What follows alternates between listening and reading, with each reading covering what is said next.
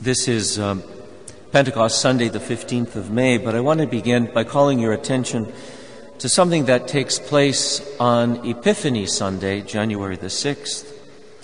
Then, immediately following the gospel, the priest, the deacon, or another minister who can actually sing proclaims the date of Easter and the movable feasts of the coming year. And any one of us could get the same information by consulting a calendar, and there we would find out that Easter 2017, for example, falls on April the 16th, that next Ascension Thursday will be the 25th of May, and that Pentecost next year will be June the 4th. But the proclamation of the movable feasts is not merely information about dates on a calendar. It's a reminder that we move through the church year. As we move through it, we don't just pass time or mark time or spend time or do time or waste time. We hallow time as we observe the solemnities, the feasts, the memorials, and the ferial days of the liturgical year. And at the center of gravity of all of this liturgical prayer, there are three principal solemnities: Christmas, Easter, and Pentecost. All the other solemnities, all the movable feasts, the memorials, revolve around them like planets around the sun, drawn by the dense gravitational field of divine revelation and the Church's faith in a God who becomes one of his own creatures, suffers, dies, rises, and pours out his Holy Spirit on his ecclesia, his called-out body, that is the church. But Christmas, Easter, and Pentecost have been so completely colonized by 2,000 years of Christian theology and liturgy that we're likely to forget that they all have their origins not in the Christian but in the Jewish calendar. Christmas and Hanukkah fall roughly about the same time. This year, Hanukkah begins on the 24th of December and ends on January the 1st.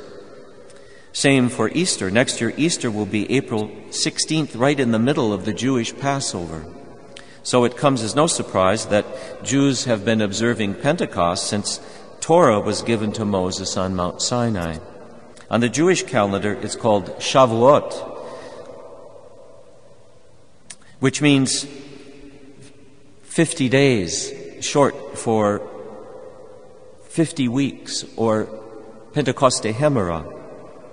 And this year it falls on June the 11th through the 13th, rather than because our Pentecost observance because of the leap year. Its name comes from the Feast of Weeks that originated in Leviticus 23, where God tells the Israelites to present the new grain from the barley harvest 50 days from the second day of Passover. So the Greek word is Pentecoste Hemera, literally means 50 days. The people of the covenant celebrate Shavuot in a variety of ways. The 10 Commandments are publicly read in synagogues, as well as the book of Ruth, because King David, who died on Shavuot, was a descendant of Ruth the Moabite.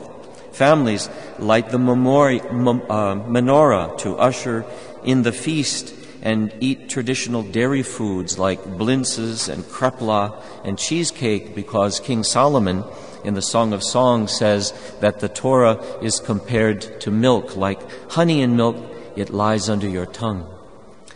Houses and synagogues are decorated with greenery and flowers because of a tradition that says that Mount Sinai blossomed with flowers in anticipation of the giving of the law, and it's customary to stay up all night reading Torah. By the look on your faces, I can see that you are suffering from a condition known as TMI, too much information. On the other hand, knowing the Jewish background to the Christian observance of Pentecost gives an added dimension to the feast that we're likely to take for granted or even dismiss as not as relevant if we're not members of a Pentecostal church where people speak in tongues and experience charismatic gifts. And knowing this background also helps put us inside the mind of St. Luke as he composed the account of that first Pentecost, because Luke himself would have assumed that you and I would be familiar with the Jewish origins of the feast. And to some extent we need to be in order to understand the narrative arc of the story and its theological significance as to the way we celebrate Pentecost. And that narrative begins with those tiny details in the reading of the Torah all night, staying up all night to read it, or in eating of dairy foods. Because Shavuot is not just an agricultural feast where the fruits of the barley harvest are presented in the temple to thank God that this year there will be no famine. It's also the feast of the giving of the law on Mount Sinai more than 3,000 years ago. According to Exodus 19, when the children of Israel escaped from Egypt on the first Passover, they were led by Moses through the desert to Mount Sinai. We all know that story. That journey took Pentecost Hemera, 50 days. Once there, Moses went up the mountain of God, and when he came down, he brought with him the Torah, in which God gave his people their identity as a chosen nation and revealed how they should act in the world as salt and light. Well, as Christians, we tell a similar story, how for 40 days the Lord appeared to his disciples in his risen body and then ascended into heaven. And just as Moses ascended Mount Sinai, where he received the law and brought it down to Israel, so after his ascension on the 50th day, Christ sends down the Holy Spirit who writes the new law, not in tablets of stone, but in our hearts. Both Christian and Jewish celebrations are about how God takes us where we are and works within human history to create a new humanity who will be his image-bearing stewards. And he gives to his people a conversatio, a way of life by which they will carry out his plan for the salvation and the sanctification of the world. At Sinai, that way of life is enshrined in Torah. At Pentecost, it is the gospel written in the hearts of you and I, all the baptized. But in the end, we're not celebrating an event that happened in some distant past, but in the ever-present power of Christ's resurrected life released in and through the church. We are, to borrow an image from Shavuot, the first fruits of an immense harvest of human souls made possible by the death and resurrection of the Lord Jesus Christ.